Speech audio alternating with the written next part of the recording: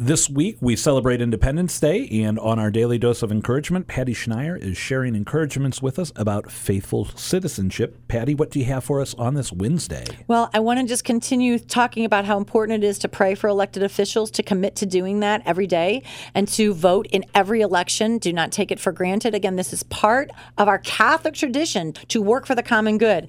And today I want to just talk about the main question. Why does the church teach about issues affecting public policy?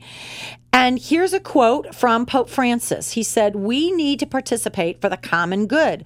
Sometimes we hear a good Catholic is not interested in politics. This is not true. Good Catholics immerse themselves in politics by offering the best of themselves so that the leader can govern."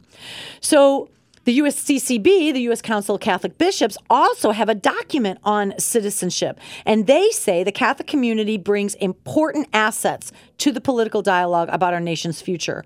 We bring, and I think this is important, a consistent moral framework drawn from basic human reason that is illuminated by Scripture and the teaching of the Church for assessing issues, political platforms, and campaigns. The USCCB also says we also bring broad experience, I love this, in serving those in need, educating the young, serving families in crisis, caring for the sick, sheltering the homeless, helping women who face difficult pregnancies, feeding the hungry, welcoming immigrants and refugees, reaching out in global solidarity, and pursuing peace. Think about it. That's what the Catholic Church does.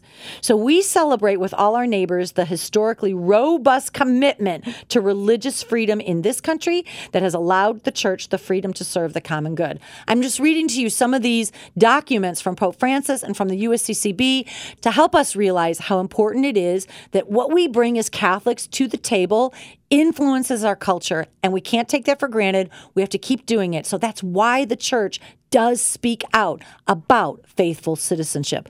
So let's be good citizens as well as good and faithful Catholics. Our Catholic faith will make us better citizens.